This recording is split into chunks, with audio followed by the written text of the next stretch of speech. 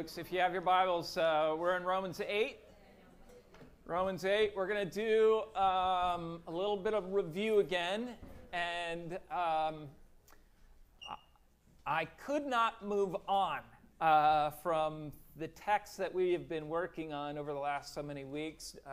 James last week preached into the next few verses of Romans 8, but I felt from the Lord that there was still a small portion of verses 1 and 2 that we had to touch on. We couldn't move on from this because it is a world of help, I think, to our souls. So Romans chapter 8, verses 1 and 2 is what we're going to be looking at again.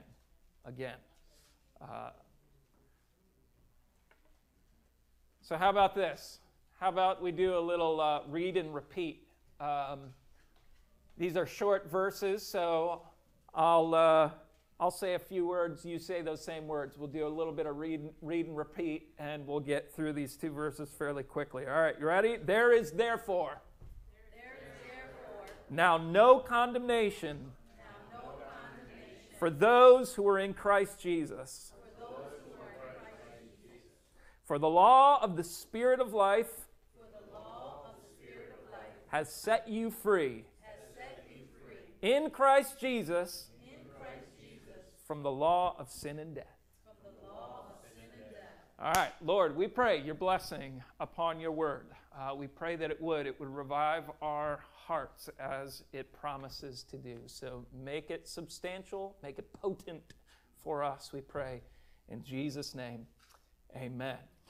We have, as you see in the text, we have covered already that particular word, condemnation. If you remember, you should go in your mind's eye to that courtroom setting where that individual who's on the judgment block, so to speak, is sentenced. The judge proclaims guilt, slams his gavel, seals the sentence, and condemnation is a guilty sentence that is now set in motion. All right? This text is saying that for those who know Jesus, there is now no condemnation. Not an ounce, nothing that you may experience in the future. There is no condemnation, complete acquittal, all forgiven. Even though, even in this walk tomorrow, you'll mess up.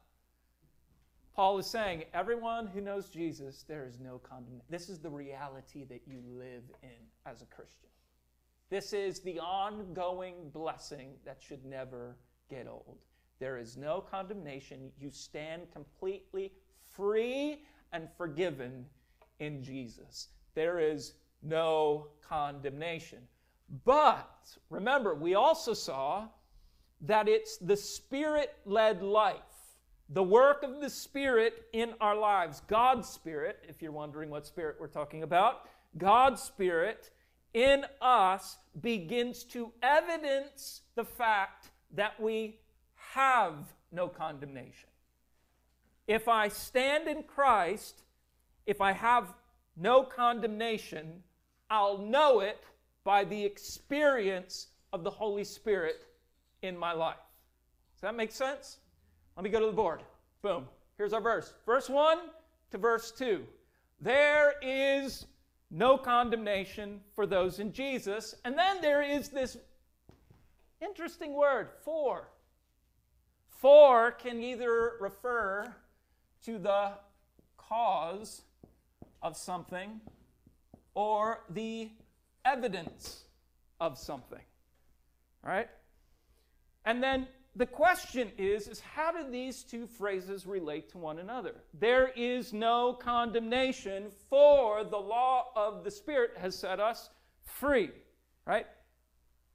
The idea is, does this cause us to have no condemnation, or is it the evidence that we have no condemnation? Does that make sense? We went over this with some of the guys on Tuesday a few weeks ago. It maybe could be illustrated this way. I could say I am hungry because I skipped breakfast. Is that the cause or the evidence? If I skip breakfast, that has caused me to be hungry, right? Now, if I say, I'm hungry because my stomach's growling, it's the evidence. Because I'm hungry, now something's happening. My stomach is growling. This phrase here, the law of the Spirit of life, has set you free. The freedom that you experience in the Spirit now is the growling of the stomach to the reality that there is no condemnation for those in Christ. You get it? Because you are in Christ, because you have no condemnation, because you've been fully acquitted of all your guilt before God, you now have the Spirit in work in you who's going to evidence the fact that you have no condemnation by the freedom that He continues to work in your life. All right? So the fact that we have no condemnation will be evidence. The spiritual stomach is going to be growling, right? The Spirit's going to be active. He's going to be working, evidencing the fact that that salvation is true for you, that you have been fully and wonderfully acquitted. All right? Now, to remember this, though, for us as Christians, it's too easy for us to become spiritually civilized. This incredible reality, no condemnation, can just become old news. Good news can become old news. We can just become spiritually civilized, just going through our normal day, our normal routines. Life just kind of takes over. We do a religious thing on Sunday. We may even have devotions throughout the week, pray a little bit, go through our routines, and there's really no life at work within me. I'm just kind of spiritually flatlined, plateaued. There's something of my spiritual life that is lackluster. I've lost the awe, I've lost the wonder in the amazing salvation that is mine. We can know this. The Spirit will never allow that to happen. When you've kind of just gotten pretty comfortable in the fact, yep, there's no condemnation for you in Jesus. When your salvation, if you will, has become pocket size. You can just take the reality of your salvation, fold it up, stick it in your pocket, do your thing, and not feel the weight of it at all. It doesn't hinder you at all. It's like, I'm just going to live my life now. Yeah, I've been saved, no condemnation, wonderful. Let me just do my life. We can just take that wonderful salvation, fold it up, and make it a pocket-sized salvation. We become civilized in our spiritual walk. We can know that the evidence of the Holy Spirit will never lead in that kind of way. That is not the evidence of the Spirit. That's the evidence that I got my hands on the wheels of my life. I'm driving, I'm doing it. I'm not allowing the Spirit to actually continue to stir awe and wonder in my heart for all that Jesus is and what He's done for me. He's set me free. I have no condemnation. Eternity will be bliss, not torment, because Jesus has done everything for me. That's what the Spirit will be doing. He's always going to be taking you deeper, as we said. Remember the illustration of that ocean floor submarine? Going down into the ocean of your heart. This is what the Spirit's going to be doing. This is how He's going to be evidencing His work in your life. He's going to shine His light on those little dark critters down on the ocean floor of your heart. The stuff that's wrong, the stuff that's broken, the stuff that's off. He shines His light, but does He ever stay there? No. He never just shows you your sin, as great as it might be. He never just shows you your sin.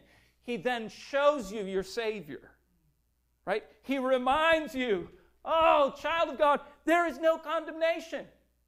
He'll never just leave you, just kind of plateaued, surface level. No, He's going to be digging down into the depths of your heart, showing you your brokenness, showing you your ongoing sin, shining the spotlight of His presence upon you, also then that He can get your eyes upon your Jesus, the one who can bring change and transformation to the broken things of our heart and life. That's what the Spirit will constantly be doing for you as a Christian. You can ignore him. You can take this wonderful salvation, make it pocket size, go live your life. But for those who want to keep in step with him, it's like, all right, Lord, it's okay for you to show me the brokenness in my heart.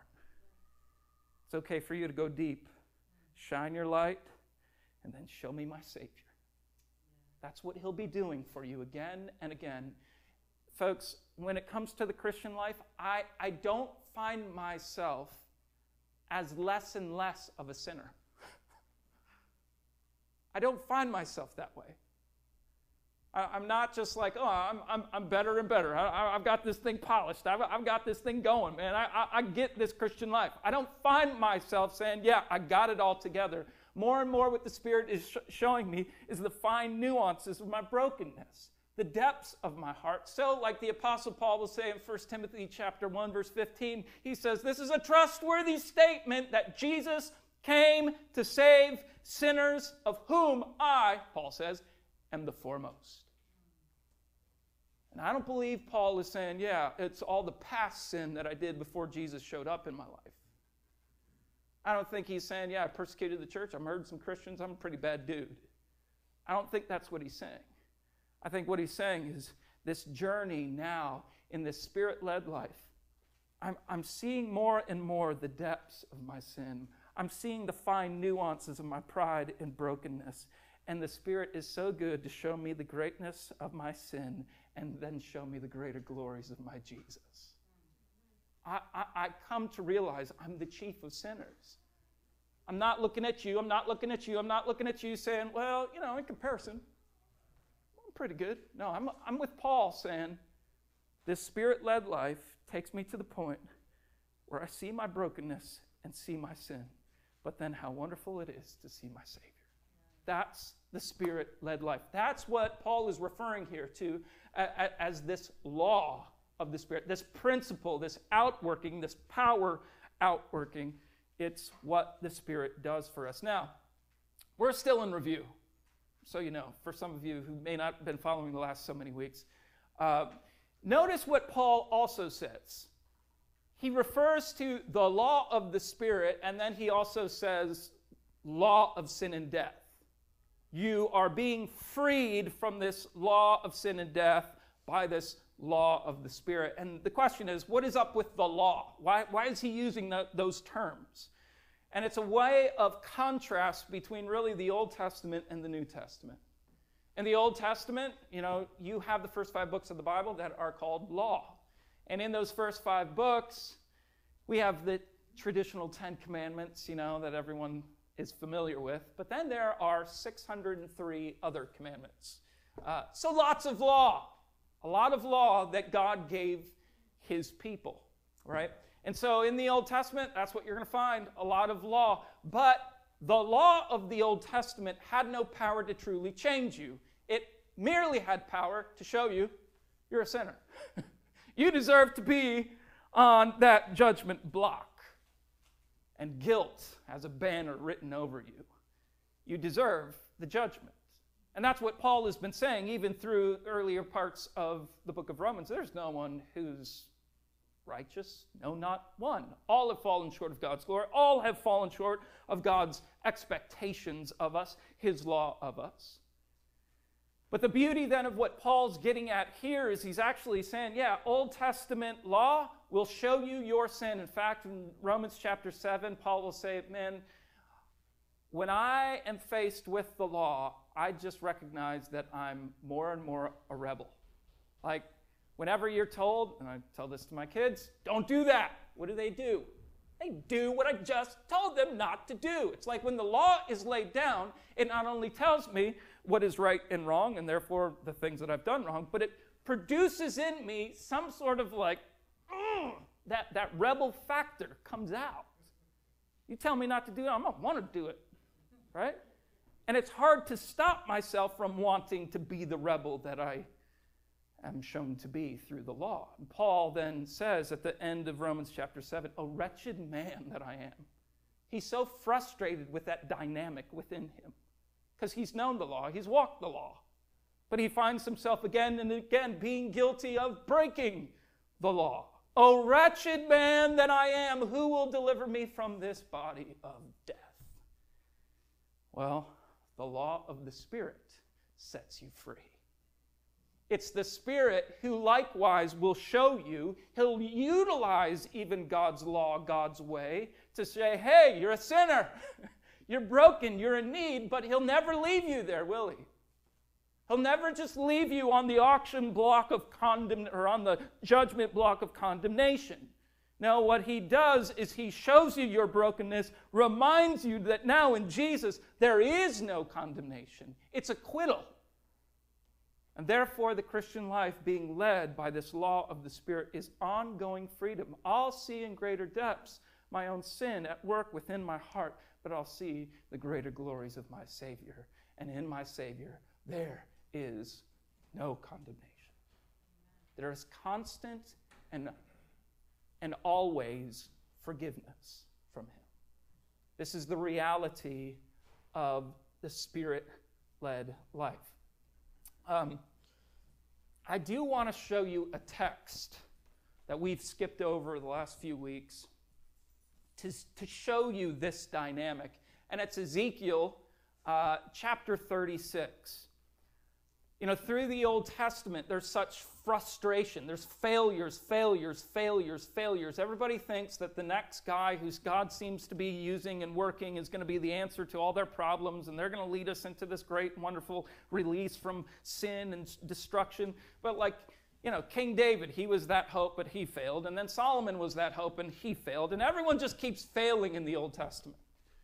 But then you get to Ezekiel 36. It's on the back end of God's people failing once again. And here's the promise that God is always putting before his people. It's incredible. He says, I will sprinkle clean water on you, and you shall be clean from all your uncleannesses. You will be one who has no condemnation. Right? You're going to be clean from all your uncleannesses, and I will give you a new heart and a new spirit I will put within you, and I will remove the stone from your flesh and give you a heart of flesh. And I will put my spirit within you and cause you to walk in my statutes. Do you see? It's like to just be given law. Don't do that. Oh, I want to do it. And I find myself doing it, and it just reminds me I'm broken, I'm a sinner. But God's promising, I'm going to actually change you from the inside out. I'm not going to make you a rebel anymore. I'm going to make you a child, a son of the living God. I'm going to free you from what you in yourself can't do. Follow the law of God. I'm going to give you a new heart within. I'm going to put my spirit within you. And as he says, I'm going to cause you to walk in my statutes. Right? He is going to empower change in us. So that now, as the Christian-led life, the Spirit-led life gets underway, he's empowering every moment. He's showing, don't do that, don't do that, don't do that, and I'll empower you not to. And he reminds us, you're no longer a rebel. You're no longer a rebel. You're a son. Know the love of your Father. Live in the light of that, right? And so the Spirit is reminding us of truth and empowering our walk in holiness. You see? And that's why Paul will say, "Oh, wretched man that I am, man, I could never deal with the law. I could never be holy." But then he points all his praises to Jesus. Thanks be to God, who gives us the victory in Christ. This Spirit-led life that is now at work. He's come and changed my heart and life. And now he reminds me of truth, and he empowers this way of holiness in me. He sets me free more and more and more and more.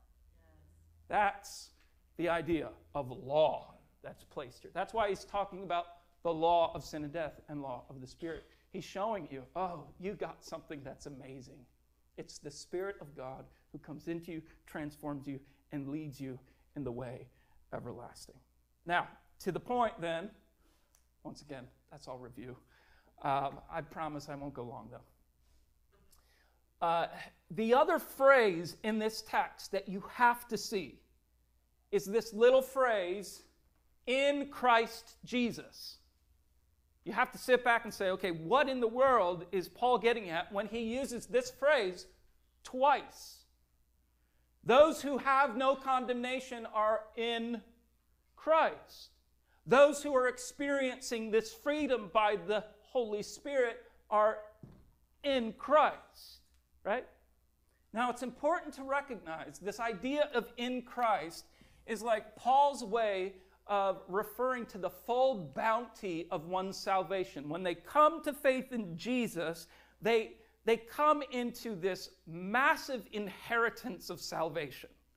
All these various benefits that you get as a son or child of God who's come to faith in Jesus. There's a salvation that is beyond what words can actually explain. And so for Paul, he just says, in Christ. That summarizes all your salvation, that you stand in Christ, right? In other passages of Scripture, Jesus, in fact, helps us understand this idea of being in Christ. So let me just name a few. Jesus will say, I've put you on the rock. Right? Where your feet were falling, where you had no true stability in life, Jesus will say, in a very similar, I've placed you on me, the rock. Jesus will also then, John 15, he'll say, you're like a branch, and what I've done is I've grafted you into me, who is a vine. Now you have life, right? Apart from me, you have no life, but grafted into me, you have life. Or other imagery Paul will use of this, he'll refer to being adopted into God's family. With our 2 foster boys, that is imagery with weight and impact.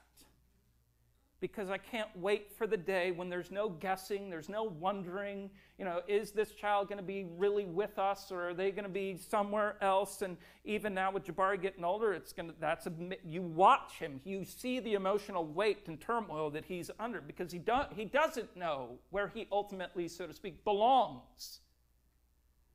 But adoption, this legal declaration that you stand, no condemnation, you stand in the family of God. What a freedom, what a relief, what a belonging. I'm not on my own, I'm not astray. No, I belong here. I have a right at the table of God now. Like, I'm in the family. Like, who's showing up for the family dinner, right?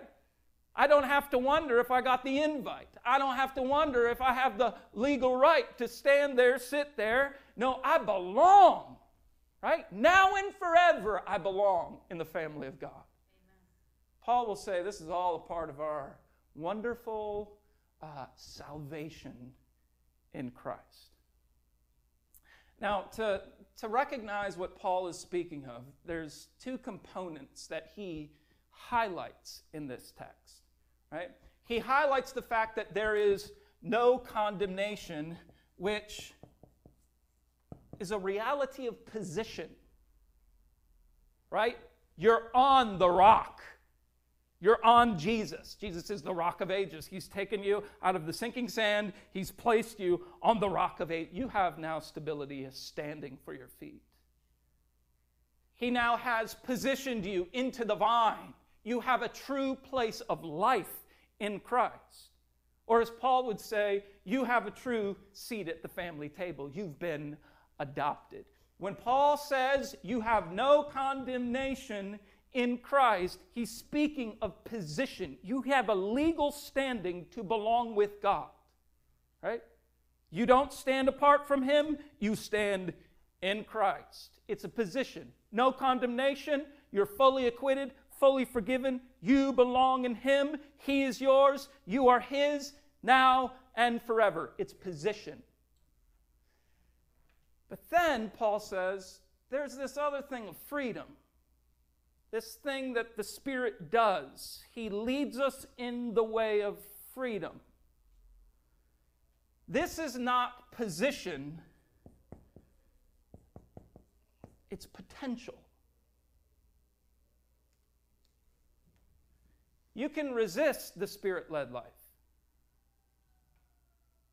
You can take your salvation, your position, and over time, as Christians often do, just, oh yeah, no condemnation, yeah, total, I know it. And we can take our wonderful salvation and make it pocket-sized salvation, stick it in my, and go live my life.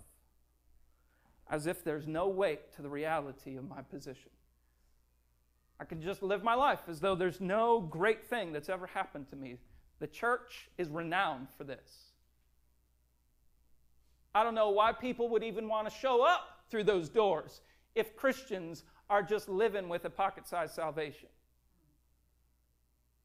If they are kind of lackluster in their faith. Like, I don't want to even be a part of that. I don't want to live this Christian life if it's just like, oh yeah, there's nothing much here to grow in. There's not much awe to be had. There's not much glory to be realized. Don't give me that. I don't want that. But what Paul is saying is that in Christ, you have a position. It'll never change. Tomorrow, this position is yours. You didn't secure it. Jesus did.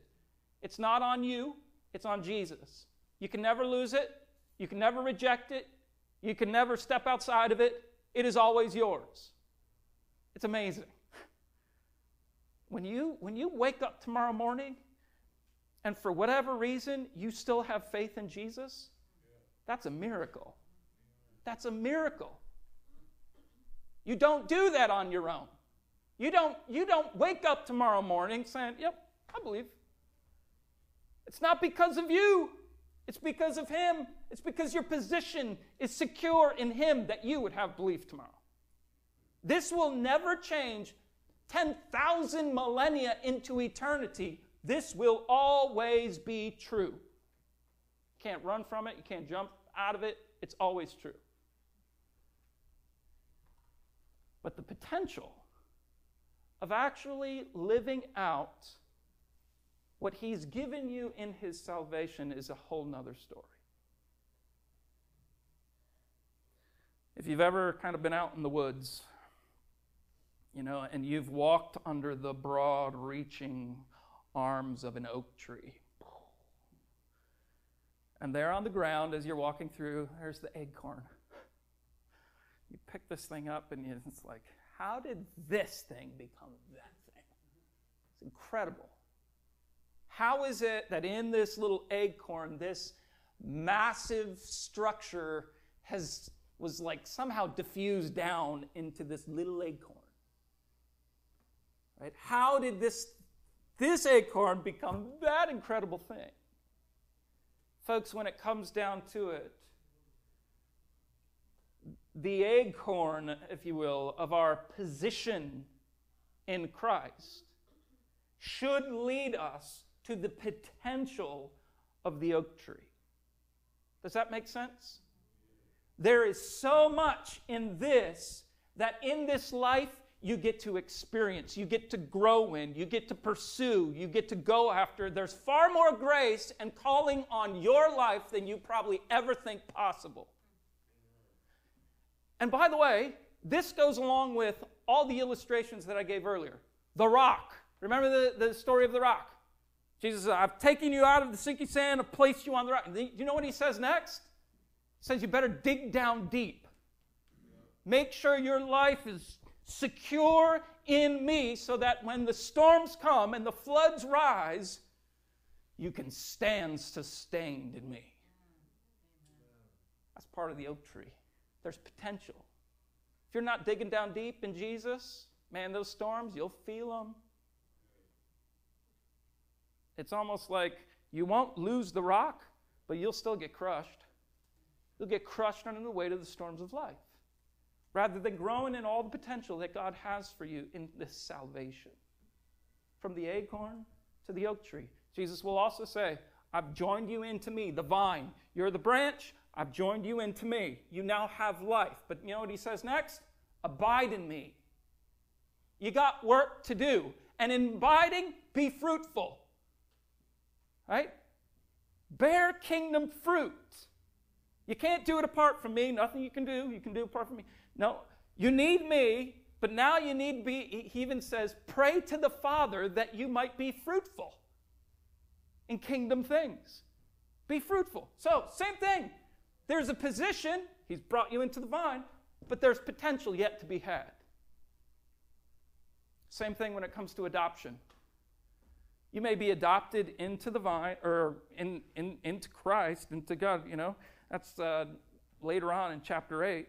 You've not been given the spirit of fear, right? But you've been given a spirit of adoption, by which we cry out, Abba, Father. Right? That's activity. That's going from position to now reaching out to Abba. And in context, it's suffering. What are you doing in suffering? Well, you could just kind of stand there. Oh yeah, I'm in Christ. I got this pocket-sized salvation, and I do nothing with it, and just endure the sufferings. Or you can cry out, Abba, Father. Run to Him. Grow in relationship with Him. Cast your cares upon Him, for He cares for you. Like, really go after Him. Yes, you have an acorn position, but there's a potential of an oak tree. And folks, I want you to know, in this church family, there is more potential than you ever give yourself credit for. As we prayed on Friday night, I believe that there are pastors in this church family that are yet to be called pastors. There's callings upon your lives that need to be discerned and walked out, pursued and explored. Right? There's graces upon your lives, gifting upon your lives that God wants to use for His kingdom purposes. Right? By the way, this is one of the reasons why the Apostle Paul in other writing is just, you see his zeal and his urgency, specifically in the book of Ephesians. He prays in his writing, oh, that you church would know the power that is in you, so that you might fill all in all with Christ.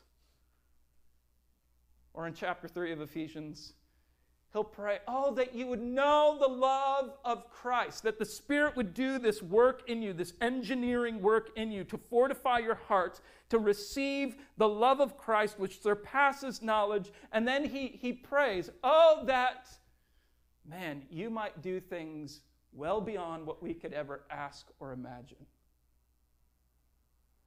You see, Paul could see in other people the potential. He knew that they were in Christ. He knew that they were saved. Great, wonderful. We praise God for that. But oftentimes, although we stand in Christ, we don't see the potential of the oak tree. We don't see the grace upon our lives. We don't see the gifting upon our lives. We don't see God's calling upon our lives, right? And so, as a church, this is why it is so important that we would encourage one another in these things. That we wouldn't just, we have to be careful of putting a bar out there like the title of pastor, right? Oh, the oak tree is only a true oak tree if you carry a title. No. That's not the stuff that we're thinking. The idea of kingdom work can be all kinds of other things. From the purity of our hearts and walking out holiness to, man, it might be just you have a profound and unique love for single moms. And you have a grace upon your life to care for them and tend to them. Maybe it's young children. God's put a love in you for young children, and It's like it hasn't even necessarily been cultivated yet. You don't even know that it's there, but you start volunteering upstairs, or you start hanging out with some friends who need some help watching their kids, and all of a sudden you see God doing something in your heart as it relates to children's ministry. There's a grace, there's a calling on your life that needs to be explored. There's potential yet to be known, kingdom potential. And I do want to say, like, God doesn't work in small amounts. You are special to him. You are his child. He's done great and amazing things for you through his son, Jesus Christ, that has purchased for you your position in him, but also your potential. That was all bought at the cross for you. He's gone to the greatest extent for you. And if you know the parable of the talents,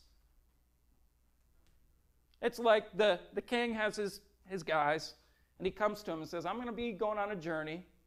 Here's some resources. Gives one to one guy, more to another guy. And he's like, all right, do well with the resources I've given you. I'll be back soon. He goes on his journey, and the one guy's like, man, I don't want to lose out on this. And so for fear, he digs a hole and puts it down, and no one's going to touch this. I'm going to keep it secure for the king when he returns. The other guy's like, I can make some money with this thing. So let's try a few things. We'll do some investments. We'll get a greater return. So when the king comes, man, he'll be happy. And the third guy, man, he's even more so. He's like, it's all into investments. I'm going to get some solid interest on this until the king comes back. So the king comes back down the line and goes to the first guy. He said, what do you got? Well, I got the amount that you gave me. I just kept what you gave me secure. Goes to the next guy. Yeah, I got some interest. Well done. The other guy's like, I doubled, tripled what you gave me. Well done, right? And then he takes what this guy had and he says, here, you do something with this. There is potential for each of you. There are resources, gifting, grace that God's put upon your life. Yes, you can say, there is no condemnation. What a great salvation. You can sing all the songs that we sang earlier, and yet be doing nothing for kingdom impact.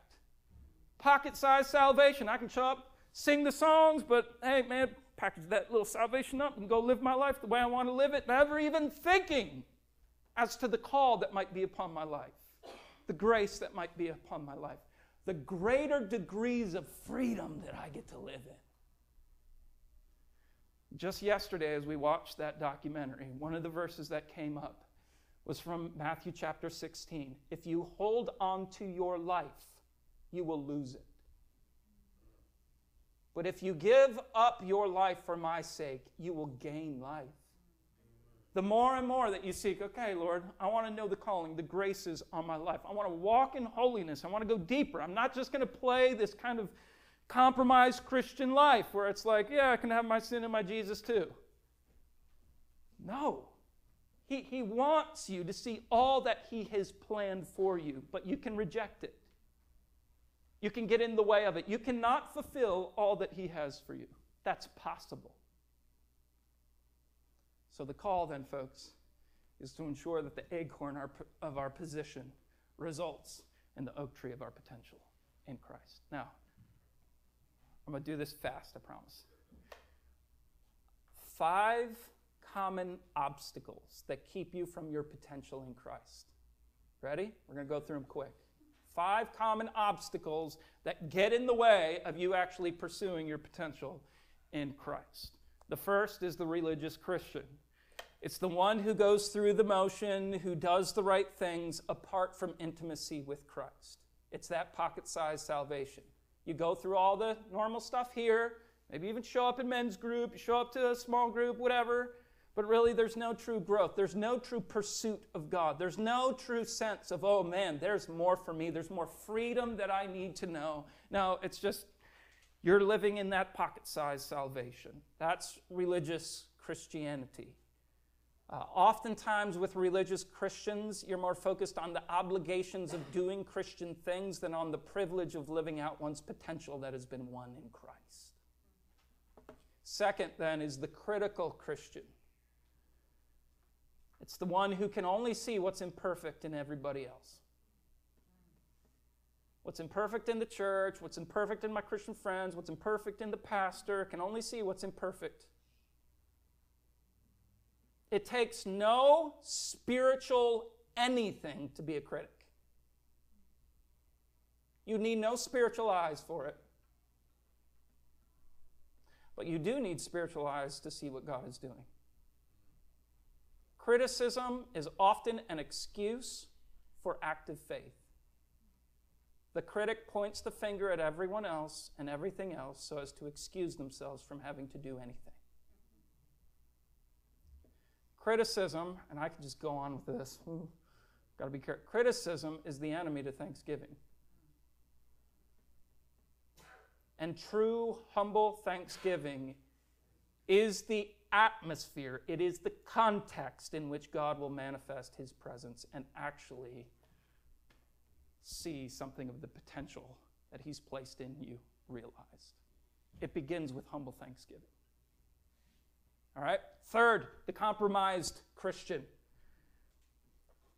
You may come to church saying, oh man, I want this. I want that potential.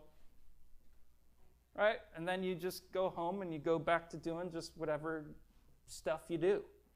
Maybe you're, maybe it's that you're watching things on your phone when you shouldn't be watching them. It's kind of like, I know Jesus is here and I'll go to church here, but then I have this thing that's taken me away. I'm holding on to my life in some sense, rather than saying, Jesus, this is yours. What I place my eyes on, what I give my attention to is not my own. It is yours. The compromised Christian says, no, I'm going to kind of like have one foot in one world, another foot in the Jesus world. It doesn't work. You won't grow. You won't fulfill your calling. You won't fulfill your potential in Christ. You won't know freedom in greater measure if you don't take the things that are holding you down and actually surrender them to the King of Kings. It's the compromised Christian. It'll keep you from actual growth and potential in godliness. Fourth, then, is the calculated Christian. You're the person who analyzes everything. Analysis paralysis, right? Which is really just a need for control. And your control can never produce the potential that is in Christ. The difference between overanalysis and biblical wisdom, right, is that biblical wisdom has a ton of room for biblical faith. Catch that? Analysis is important, right? That's biblical wisdom. Will say, hey, weigh things, consider things, go get counsel from others. Yes, do that. Do that. But then God gets the final say. That's biblical wisdom. Trust not in your own understanding, but Him. Right? We trust in Him so that even when all circumstances say, don't do this, God can say, do this. And that changes everything. Right? Even by what we watched yesterday. It's like, here's this guy. He's taking his family into war-torn countries. If we were going to analyze that, bad idea, really bad idea. This is just an awful idea. Don't do that.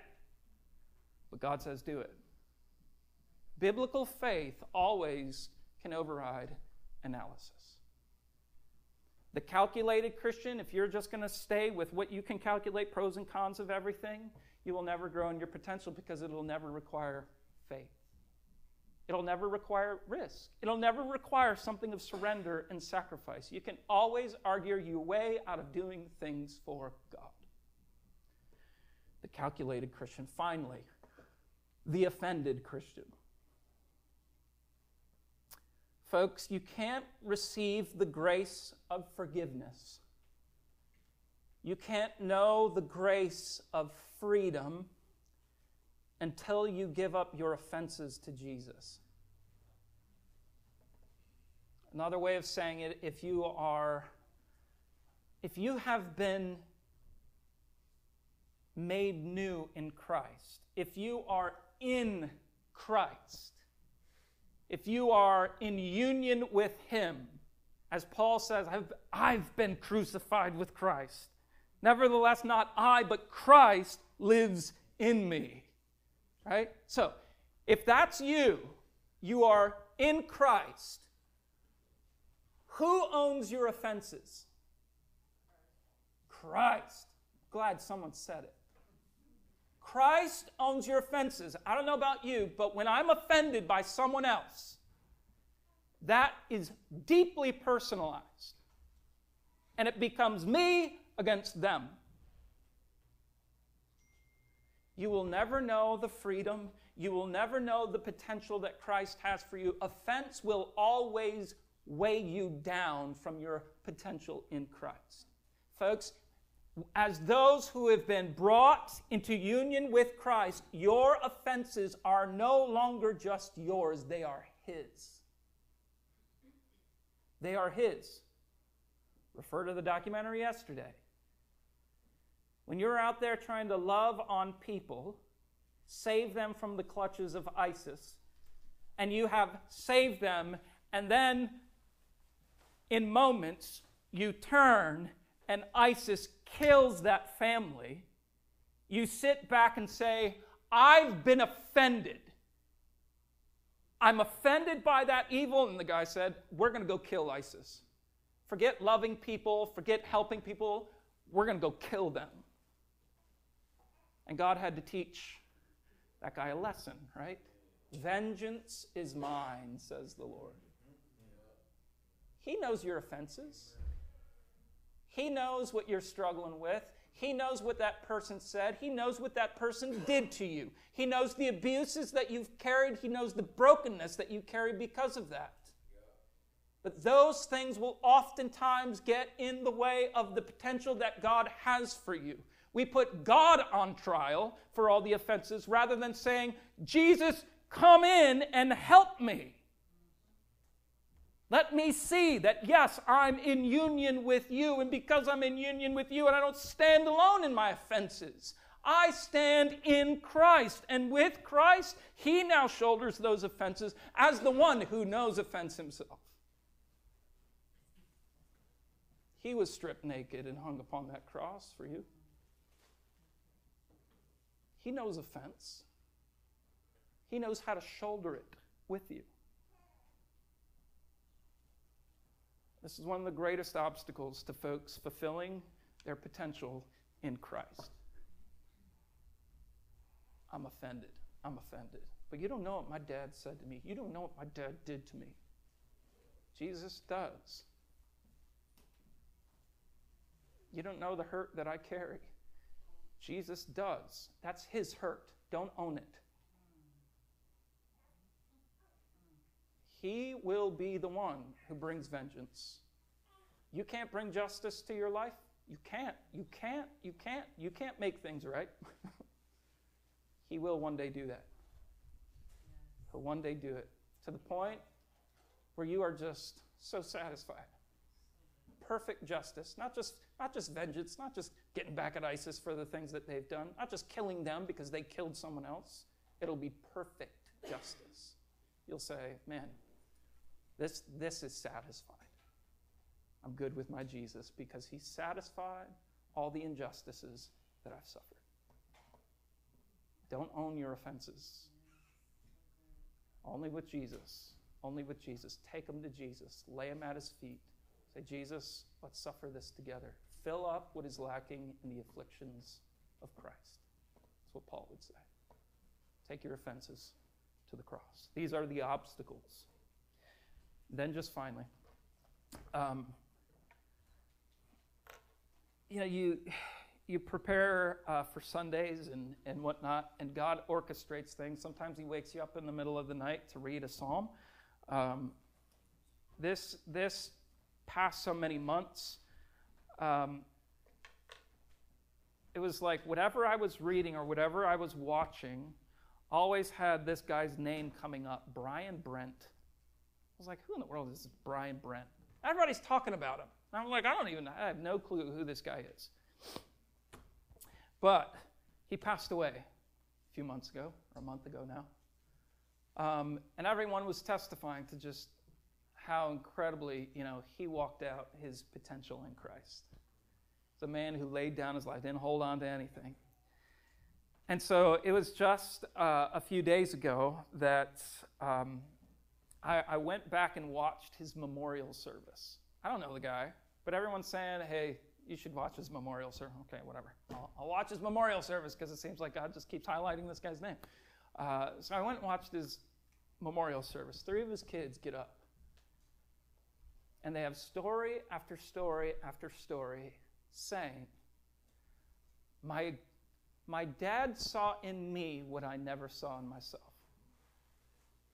My dad saw in me what I never saw in myself. So the one son says, he saw in me that I was gifted. I had a calling on my life for music. And so what does he do? He doesn't have money. He has a missionary salary. And so what does his dad do? But he pulls a computer up to his son and goes to Amazon and then slaps the credit card down and says, buy anything you need for musical equipment. Because there's a calling on your life for this stuff. There's a grace upon your life for music. You're supposed to use this for Jesus. He saw in his son what his son didn't see in himself. And then the daughter, she came up. She said the same thing. He saw in me, but I didn't see it myself. And he kept on encouraging out. It was almost like encouraging the potential that was there. Just calling for the oak tree to come, grow, grow, grow. Right? I'm in studying this and then watching that. I'm just like in tears as these kids. It challenged me with my own kids. Am I encouraging the best that God has placed in them? Am I asking God, what is the calling that you've placed upon their hearts and lives? And how can I get behind that to ensure that potential is realized for the glory of Christ? Rather than them just saying, yeah, we grew up going to church. That was nice, but now I'm just living my own life, doing my own thing, having no sense of weight to the glory that I carry in Jesus. Folks, there's a world of potential. There's a world of potential for each one of us. Doesn't mean that it's going to result in titles and all that kind of stuff. It's going to be love displayed in glorious ways, in various ways, through all that Christ has placed in you. There is a position, an acorn. There's the potential of an oak tree. Let's pray. Lord, we pray even right now that you would protect our hearts and minds from even sensationalizing this dynamic. Not everyone is to be a missionary. Not everyone's to go to Burma. Not everyone is to save those who are on a deathbed. Not everyone is to go off and do some kind of crazy mission, but we are all called to some level of love. We are all called to kingdom mission and ministry. And Lord, thank you that you have hardwired us in Christ for various missions, various tasks, various things, that much glory would be brought to you and much of your kingdom would be realized then in greater measure. Lord, let us not live with a pocket-sized salvation. We want to feel the weight and the glory of all that you are and all that you've done, and walk out the callings, the good works that you've prepared beforehand for us to walk in, to know in greater depth the freedom that is ours, greater depth the holiness that is ours, greater depth even the mission that is ours. So Lord, we pray that you would help us as a church to grow in the things of you. Not look back like Lot's wife. We do not want to look back on this world and think, oh man, look what we're losing out on. We want eyes kept on you and all that you have for us. We don't want to hold on to this life. We don't want to second guess our pursuit of you, Lord. We want to go full in, surrendering everything so that we might see you fully glorified in our lives. It's in Jesus' name we pray. Amen. Before we sing a final song, we actually have things backwards here. Communion is in the back. 2 tables back there. What I'd like us to do is just take communion on our own. Grab the elements, take it to your seat, and once again, some of you say, what exactly is communion? Communion is an anniversary where we're remembering that time in which God said, "You're mine. There's no condemnation for you. I've saved you. I've made you mine. I've forgiven you of all your sins." And this is time to just go back to that place and say, "Jesus, thank you. Thank you. Thank you for your broken body. Thank you for your shed blood for me." So this is for those who know Jesus. If you're like on the fence with Jesus and not sure and religiously like, I don't even know that he's real or all that kind of stuff, just slow down. I'd encourage you not to take this. This is for those who've trusted in Jesus and actually have an anniversary to celebrate. If you're celebrating an anniversary without having been wed to Christ, that's going to create more confusion in your life than you know. So it's for those who know Jesus and have known the forgiveness of sins that he's made possible for you. So let's go ahead and grab communion and then come back to your seat. Go ahead and take those elements on your own, and we'll sing a final song together.